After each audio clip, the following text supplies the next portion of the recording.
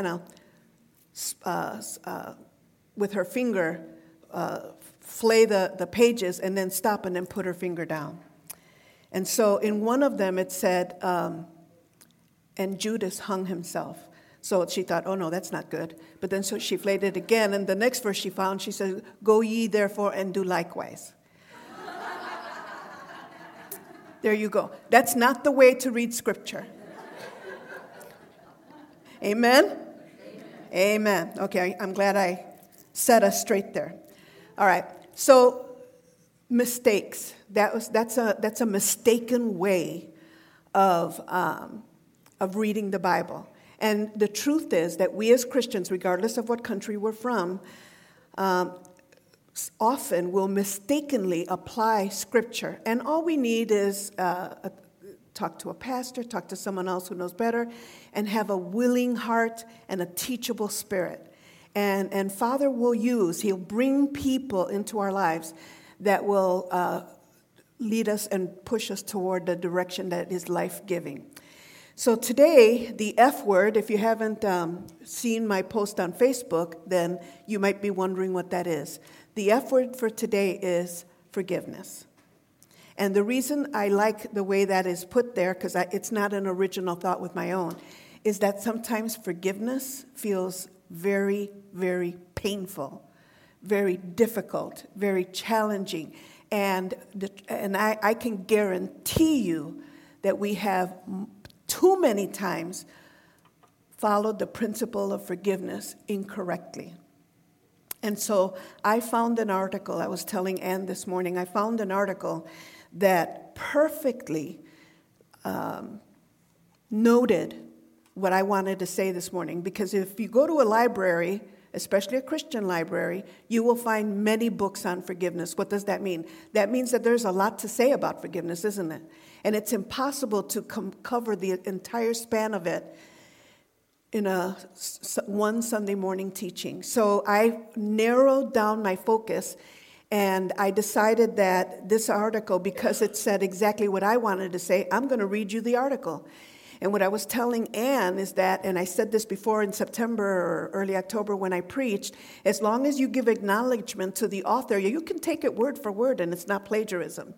So here we go. The article was in Steps Magazine from the National Association for Christian Recovery, and it's an interview with David Augsburger. He's a professor of pastoral care at Fuller Theological Seminary in Pasadena, California.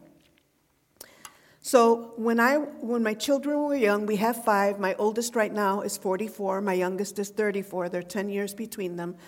But there are 5 years between number 1 and number 2, and the last 4 came very, very close together. And what that meant when they were little was that there was a lot of crying. She took my toys. She won't listen to me. She won't be my friend, because I had 3 daughters and 2 sons. But the youngest was too young to be part of that whining group when they were all toddlers. Yeah, I love whining. No, I don't. Anyway, so my childhood was violent. I have a brother that's in jail for murder. So when I say violent, I mean violent. Totally dysfunctional and completely. And when I had my children, I was dysfunctional too. And for all I know, I'm still dysfunctional. But I'm not so much now as I was then. And so when my children were little and they were constantly crying or whining, I wanted to do something that was healthier than what I experienced in my own childhood and in my own young adulthood. And so I would have my children, of course, I'm not original in this, you have one sibling say, I'm sorry to the other one, right? But I had the presence of mind to teach the one who had offended. You cannot just say, I'm sorry.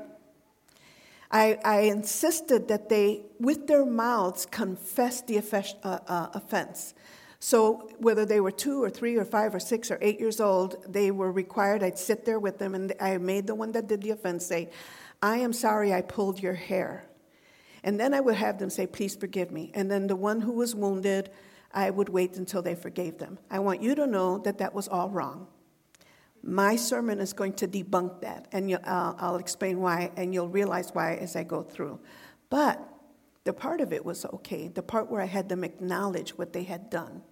Now, If you have had children, or if you've had any opportunity at all to be in the presence of children who squabble, etc., you will picture in your mind when I had my children do this, which was, every single day. The one who was confessing, he obeyed the letter of the law, or she did. They didn't mean it.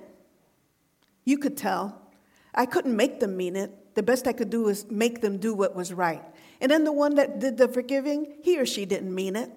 But I made them do what I felt was right. They just didn't mean it. But they did it because I taught them to do that, and then they could go on and play and fight some more. Okay.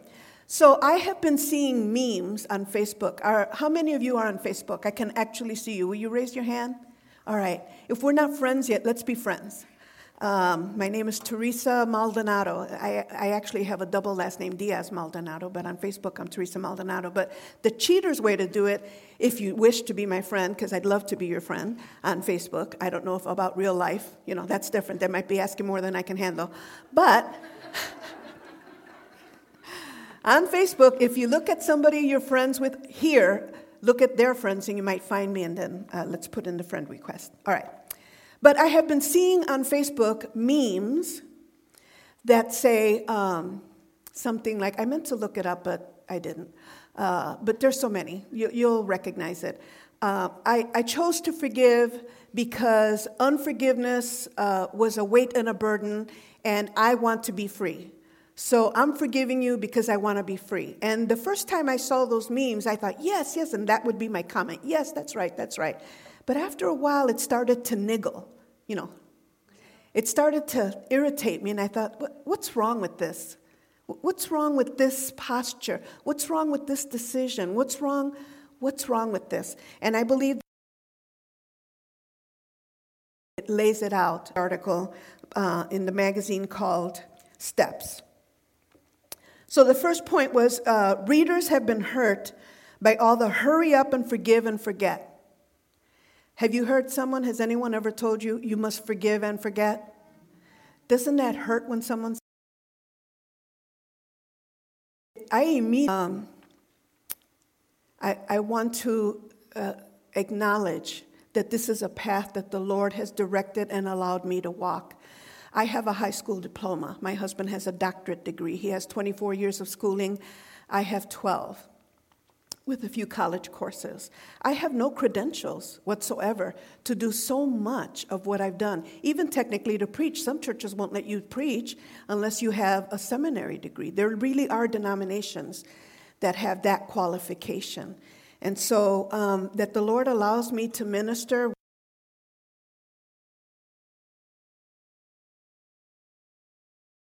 for forgiveness. And then his response is, the 12 steps have a much better and more biblical instinct about what is appropriate if we have injured someone. If we have injured someone, it is not appropriate for me to ask them to give me something. I've wounded you. I've often thought of like the picture of Swiss cheese. When someone wounds you, it's as though there's a hand that digs deep into you and pulls something out, and you're left with a hole that honestly only God can fill. But some of us are barely able to move because of the holes that are inside of us from the wounding that has come. So he's saying, if I've wounded you, how can I ask you? It's inappropriate for me to ask you to give me something after I'm the one that had offended and wounded you. What I need to do is become entirely ready for God to change me and then to make amends for the wrongs I have done. I have wronged you. This is a sentence that eventually in health we can say to those we've wounded. I have wronged you. I recognize that. I deeply regret what I have done. I will live now in a different way, and I hope that someday forgiveness will be possible between us. When we do it that way, we open up the barn doors, the metal bands become loose, and we both walk in freedom toward restoration and toward healing, healing and forgiveness. And now, I'm sorry, I mentioned the name Jimmy Swaggart from the 80s. How many of you remember? I mean, he still ministers, his son ministers, but you remember the scandal The scandal was that he had a very well-known public request for forgiveness some years ago. Will you run that? A moral mistake, and he's pulling away from the pulpit for a while. I have sinned against you, my Lord. And I would ask that your precious blood would wash and cleanse every stain until it is in the seas of God's forgetfulness. Thank you.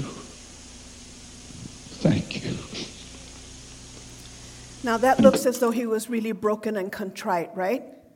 That was on the heels of being caught and exposed for having sexual relationships with prostitutes. He had an enormously large ministry. He had a large congregation. I remember hearing the news. I didn't verify it, but I remember hearing in the news, this was back in the 80s, he had like in the hundreds of millions of dollars was what came in and what was spent. I don't know how much of that was spent, but hundreds of millions of dollars, over $100 million. Now, if this is on the heels of being exposed, because he didn't expose himself, he was exposed, and then he goes up in front of the congregation and does this, can the people say no? Do you understand that he cried, and I'm going to judge him. I'm going to judge him and say that was manipulation. And I'm not saying that he slept that night and fasted and prayed so that he could come up with a way to manipulate. But this is what happens, is that when we wound, I'm going to talk as though we are the ones who wound. When we wound others, if we express contriteness that way, right away, what can the person say? It's like it pressures them. And it's not good. Let's not do that. So then David says, who is the professor of pastoral counseling, sure, but it's a good example of the kind of pious blackmail I'm thinking about. When any of us requests forgiveness, how can the injured person say no, especially if they're still in shock or disbelief about the injury? They don't know what's hit them yet, but they are already being asked to forgive. Won't it later feel like the asking for and the giving of forgiveness skipped some critical steps that make authentic resolution of the injury almost impossible? The news reporters went to the congregation and asked the people, and let me tell you, he was overwhelmingly supported by those who knew him in the church, because, I only know him from what I hear about him. But he was overwhelmingly supported. The people loved him so much, they did forgive him immediately and quickly. So did the people who attended his, I keep pointing backward as though he's there. I know he's not, but that's what works for me. So did the people who attended all the conferences that he did. Sure, some of them fell away, but overwhelmingly, the people stuck it out because they knew him more intimately than I did. And they didn't want him to be set apart with rejection. They didn't want him to be rejected and disqualified to do ministry. And so they did, and I believe that they were sincere when they were quick to forgive. It's just that it's not the healthy way to do it, and that's all there is to it. So what do you do if someone asks you for forgiveness and you are not ready? Well, you can say something like, I too want forgiveness to be real between us. Can we work on it until we know that we've experienced it together? You know what? I don't know how many of us have the presence of mind to say that. But if we, like when we're not in the situation, why don't we just practice that? That's what Lamaze is, You practice labor when you're not in labor, so that when you are in labor, you've practiced it and you've inculcated into your muscles and your memory, physical and mental memory, what you're supposed to do when that pain feels like you're being sawed in half and you have no anesthesia. Yeah. So, and you do remember, because when you didn't need it, you practiced it. So let's practice doing that, talking that way, thinking that way. So I'll say it again. I, too, want forgiveness to be real between us. Can we work on it until we know that we've experienced it together? All right, so then the question is, should we also forget about giving forgiveness? And then David says, I suppose one of the most common ways to abuse forgiveness is to grant forgiveness preemptively without appropriate process. So we can forgive too soon, or we can leave out important steps in the process. Are there any times when it's appropriate to just forgive immediately without conditions, without repentance? Yes. If an injury happens as the result of an accident, where there is no intention to hurt, or where there was limited ability or capacity to prevent the injury, then we are to forgive freely and generously. You know, somebody dents your car, your child. Well, if your child dents your car, you're gonna get upset, right?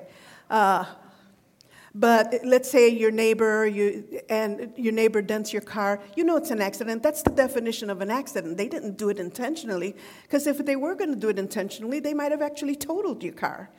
But no, it's a mild dent. And so an accident is completely different from a willful hurt. This is another thing that chafes me, is when people call sin a mistake. Let me tell you what a mistake is. Putting a red sock in white laundry where everything comes out pink. That's a mistake. Adultery is not a mistake. Punching your spouse, by the way, women abuse men, so punching your spouse is not a mistake. Taking the money that was supposed to be used to pay the bills and the rent and gambling it is not a mistake. Those are willful acts of selfishness and sin, and they bring wounding and bruising. It is not a mistake. And I like to make that distinction. And if you want to be my friend, you must too. Just putting that out there. All right. Okay, so when you recognize that the person who injured you is not really responsible for what happened, then you can give forgiveness freely. And then what happens is that so often when we do something that's hurtful to another person, we'll say, I'm sorry, that's not me. I didn't mean it. Well, I heard a teaching one time where it's biblical. Jesus says it's not what goes into a man that defiles him, it's what comes out. And so if it came out of you, it is you. It may not be the way you act all the time. It may be the first time that you acted that way. You might be shocked that you did it, but we cannot say, oh, that's not me. Because guess what? It came from you. Yes, it is you. And when we actually embrace that and acknowledge it, that's when we can begin to overcome that behavior and get beyond it and be a healthier, more godly person.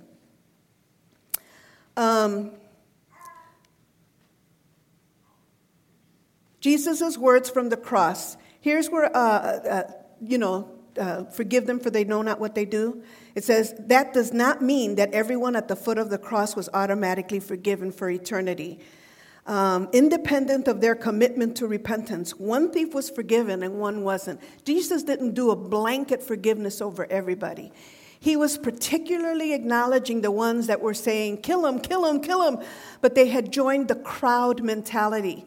They're not the ones who made the decisions to betray Jesus and to get him executed by the Romans. And so Jesus acknowledged that sometimes people are swept up into a behavior that is sinful and wrong. And so he says, forgive them, Father, for they know not what they do. But it doesn't mean that everyone who was there was forgiven. Isn't that powerful? Have you ever thought about that? When I read that, I thought, whoa. I forgive you, this is David still speaking, may only mean that I refuse to look again at the injury that you have caused. In this kind of denial, both the person who is injured and the person who is responsible for the injury are devalued. If we really value each other, we commit to the process of healing and restoration. So then I can remember times when I've said, I forgive you, just to get people to leave me alone. Does that resonate with anybody? It's like, shut up. I forgive you. Can we just go on to something else? And then David says, exactly, that's not the kind of forgiveness that Jesus talks about. The goal of forgiveness is not to make the problem or the person go away. It is always to regain the brother or sister at whatever level is appropriate. So then he said, the question is, forgiveness doesn't always mean a return to intimate relationship. David says, forgiveness never returns us to things as they were. Did you hear me say that? Listen very carefully. This is profound. Forgiveness never returns us to things as they were. It is never just about restoration of a relationship to a former state. The relationship must change as a result of the injury. Otherwise, the forgiveness is just a form of denial. Take the example of a father who has sexually abused his daughter. As an adult, the daughter confronts him and through a long process comes to forgive him. Suppose he then says, I want things to be like they used to be when I could have time alone with my grandchildren. To return to the old relationship and to allow that privilege would be irresponsible and dangerous. To construct a new kind of relationship means that we must have time to know that he or she, because women sexually abuse children too, that he is fully and completely trustworthy. Towards the end of the long process of forgiveness, a responsible daughter will say, no, we will not return to how things used to be. This is at a place of healing and a place of forgiveness. Listen very carefully. I welcome you back into relationship with me and my family, but things are not the same. You may see the grandchildren, but only with me present at all times. The father may say, see, you haven't really forgiven me, but forgiveness does not mean returning to business as usual. Amen? I used to use the illustration that if somebody in the church staff, the one who counts and deposits the money, our good friend over there, Jen, but they steal. They're discovered for stealing the money, and like a lot of money, it becomes, some churches don't report things to the police because they can't handle the public shame or the scandal. So often the person will just be removed from that, and then they might impose a form of discipline. But then the person will often say, can I be the treasurer again? And a healthy church and a healthy pastor and staff will say, heck no. We love you. We're not going to reject you. We're not going to treat you like a third-class citizen. We love you. You're restored, and you can serve, but nowhere near money. Forgiveness doesn't mean that you go back to business as usual. I see some of you shaking your head, and I appreciate that you have that value in your heart already. To return to a civil relationship may be an enormous achievement in situations like this. A return to intimacy may never be possible or appropriate, and it is certainly not required as a part of forgiveness. Talk to me about the role of memory in forgiveness, about the forgive and forget. David says, I remember a pastor's wife whose husband had a series of affairs with women in their congregation. In about our third session together, when the husband had finally emerged enough from the shame to be able to talk with her about the loathing he felt inside. Often people who are perpetually and habitually sinful, we think they're arrogant. Their behavior looks as though they're arrogant. And we think that they feel above it, but really that's often just posturing. They hate themselves from within. They know what they're doing. They're not dumb. They know that what they're doing is bad. But for some reason, they don't have enough self-control or enough healing to quit doing the sin and turn away from it. So they have self-loathing. This pastor had this. And so he immediately said to her, will you forgive me? Third session, he came to the place where he was able to ask her. And she said, oh, no. I don't want our relationship marked forever by my being in a position where I forgave you. Besides, I want to know what part both of us may have had in the blindness that allowed this to happen. I want to make sure we work through this. I never want you to think that I take what happened so lightly that I could forgive you, either you or me before we even really understand what happened. I thought, this is David now speaking, I thought this was a good example of a stubbornly brilliant refusal to forget. Forgetting tends to be a kind of sweet, pious denial blended with memory fatigue. You grow tired of remembering and you long once more to have a mind that is free from the review of the injury. That's what happens when we do what my children did. I forgive you.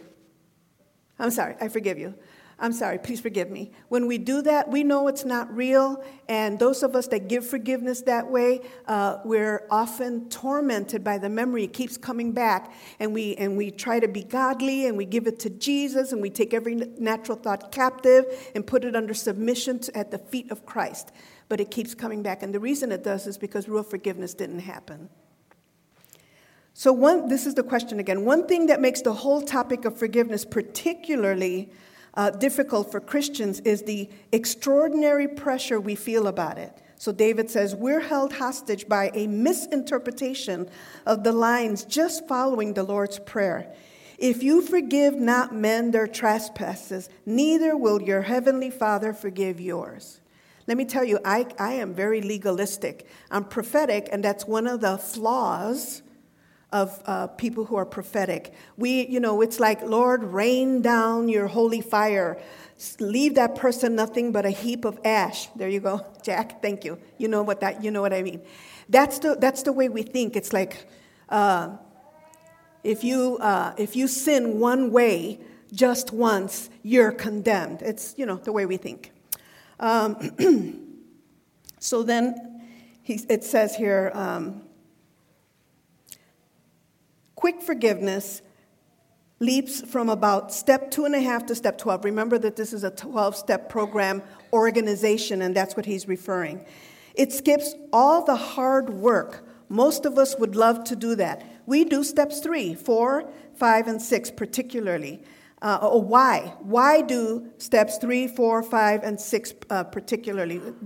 In context, they know what that is. But at some point, the person who is going through the 12 steps is supposed to make that they've made, and to, as much as possible, go to the people that they have wounded, their children, their spouse, if they're not married, their siblings, if they don't have any, their parents, if they're still alive, if not their boss, their co-workers, their neighbors, anybody and everybody who was injured while they were addicted to whatever it was, whether it was a sexual addiction, any addiction whatsoever, the gambling, and any narcotic or alcohol.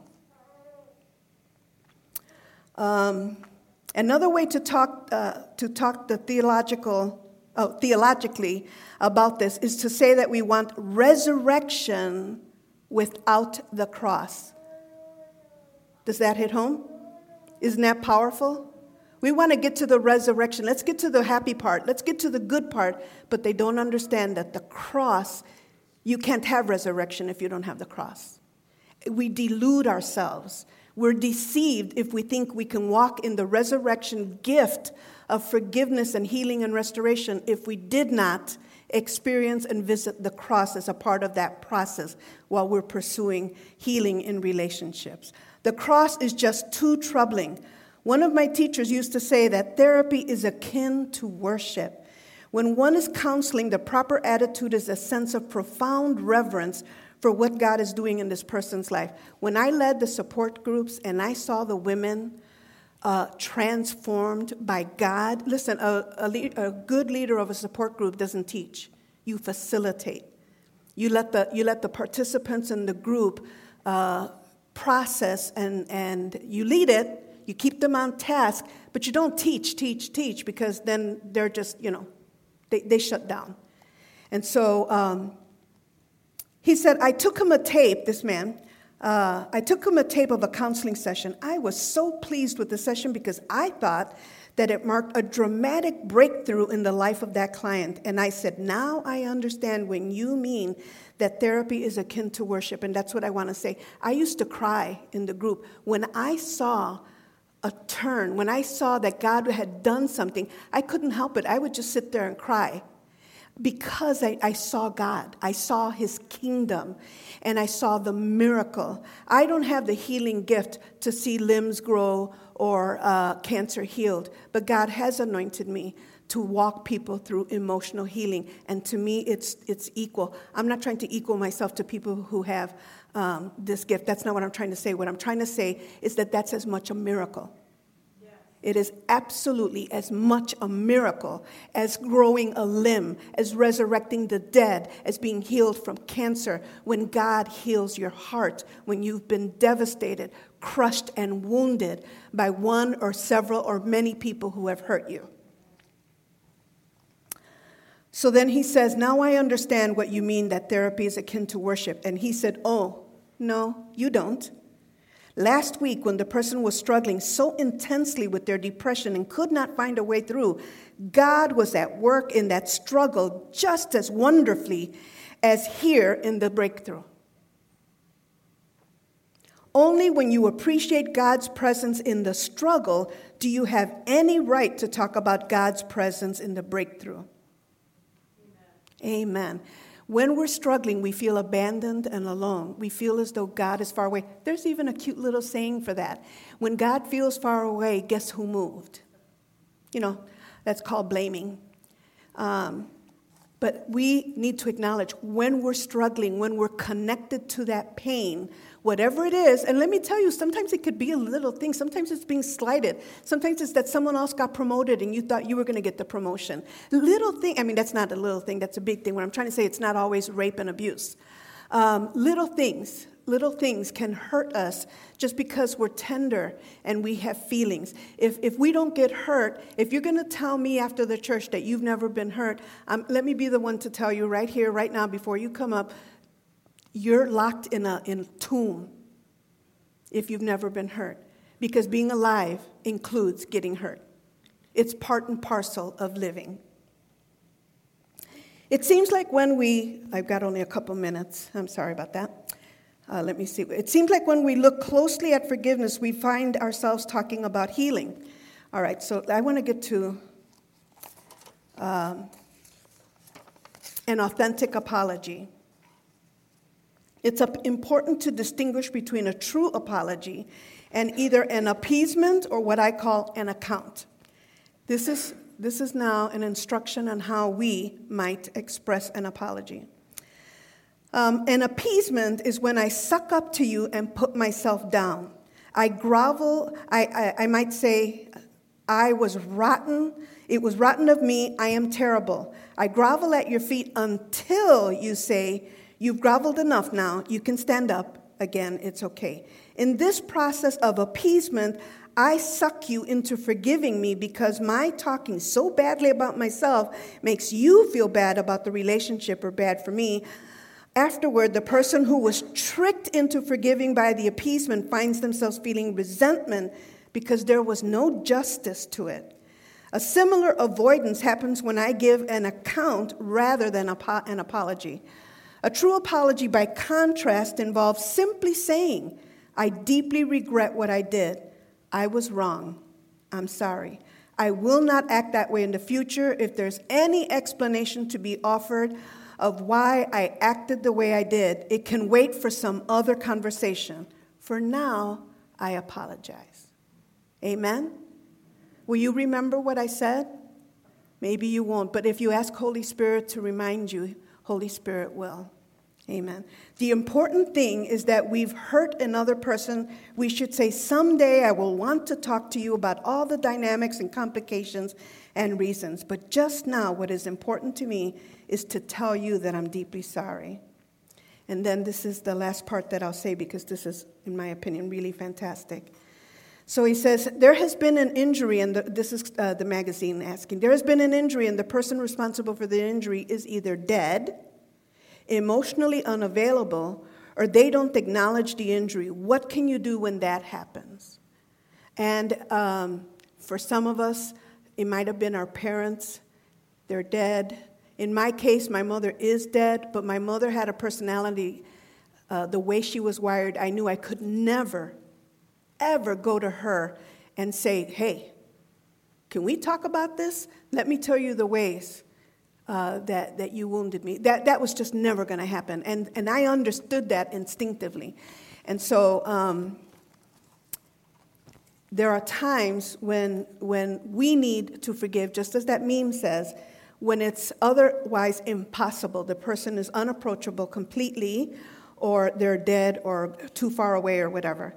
So then David says, I tried to coin a word for this. Instead of forgiveness, I talk about forgrieving.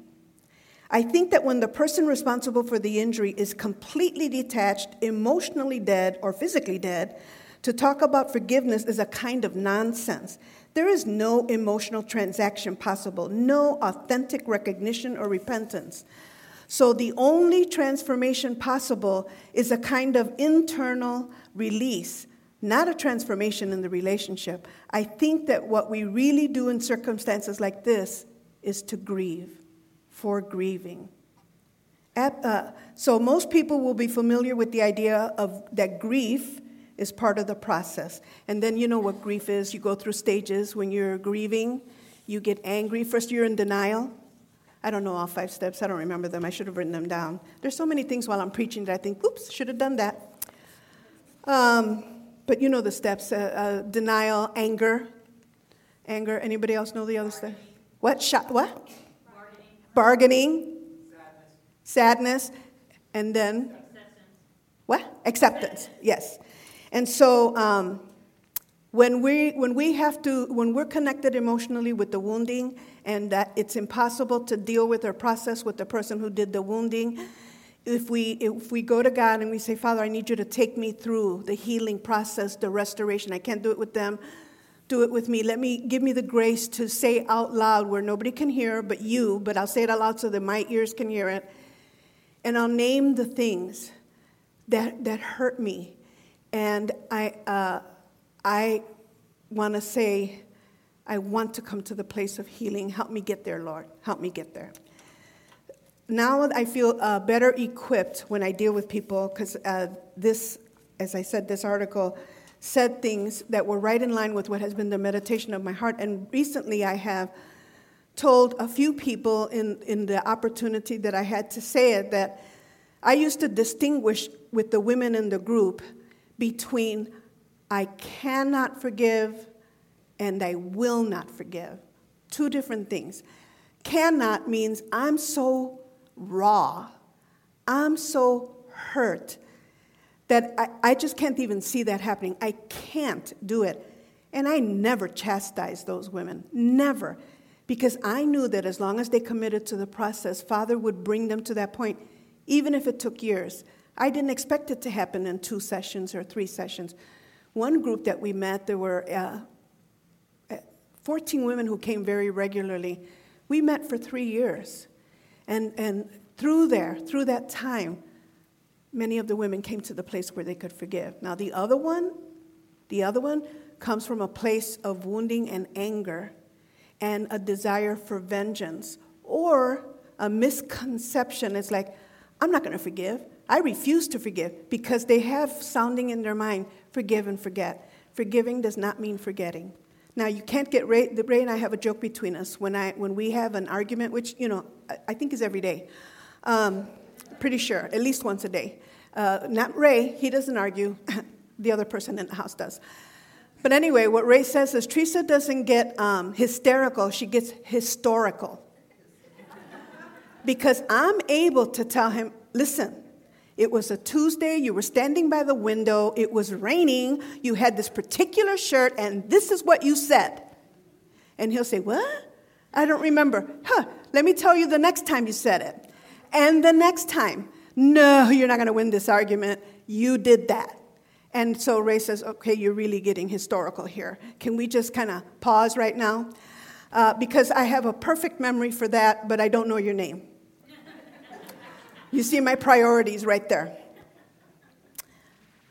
I refuse to forgive can often be a very sinful posture, but it comes from hurt. And so I don't want, I've mentioned the word manipulation and sincerity. I just want everyone here to hear those who wound, Anne even quoted this to me, wounded people wound others. And then those of us that have been wounded, we may not have been ever committed those same acts of sinfulness, of hurtfulness, etc. But we hurt other people too. None of us is perfect. None of us do it all correctly all of the time. And so healing has to come to both sides. And God wants to heal us. He will heal us. He will. Let me see if the verse still is here. Because we sang the song, and Trish, I know that you knew that it was forgiveness, and it was right after communion, and forgive me, right? Forgive us, O Lord. Forgive. So, oh darn, let's see if I lost the passage. I did. Well, it's in 1 John 1. It says, if we confess our sins, he is faithful and just to forgive us and to cleanse us from all unrighteousness. On the one hand, the day that we come to faith, we're forgiven. Every sin we ever committed and every sin we will commit. That doesn't mean that we don't in our relationship with God until the day we die, unless you die 5 minutes after you get saved. In our relationship and walk with Christ, we have times daily where we need to confess our sins. And what I love about Scripture, it says, if you confess your sins, he's faithful and just to forgive us and to cleanse us from all unrighteousness. It doesn't say if you kneel on rice for an hour in a corner, he'll think about forgiving you. It doesn't say that at all. It doesn't say we have to earn it in any way, but we must ask for it. He has not given us a blank check where we can just behave the way we want to without having any regard for whether or not it's godly, whether or not it's in line with the will of God, or even social mores where, come on, you don't have to be a Christian and go to church to know certain things are wrong, right? We don't have a blank check. We're forgiven, yes, but we must ask for forgiveness. And when we do, with God, because he's perfectly healed, he's perfect, he's the only one who can forgive us instantaneously, and it's good and healthy.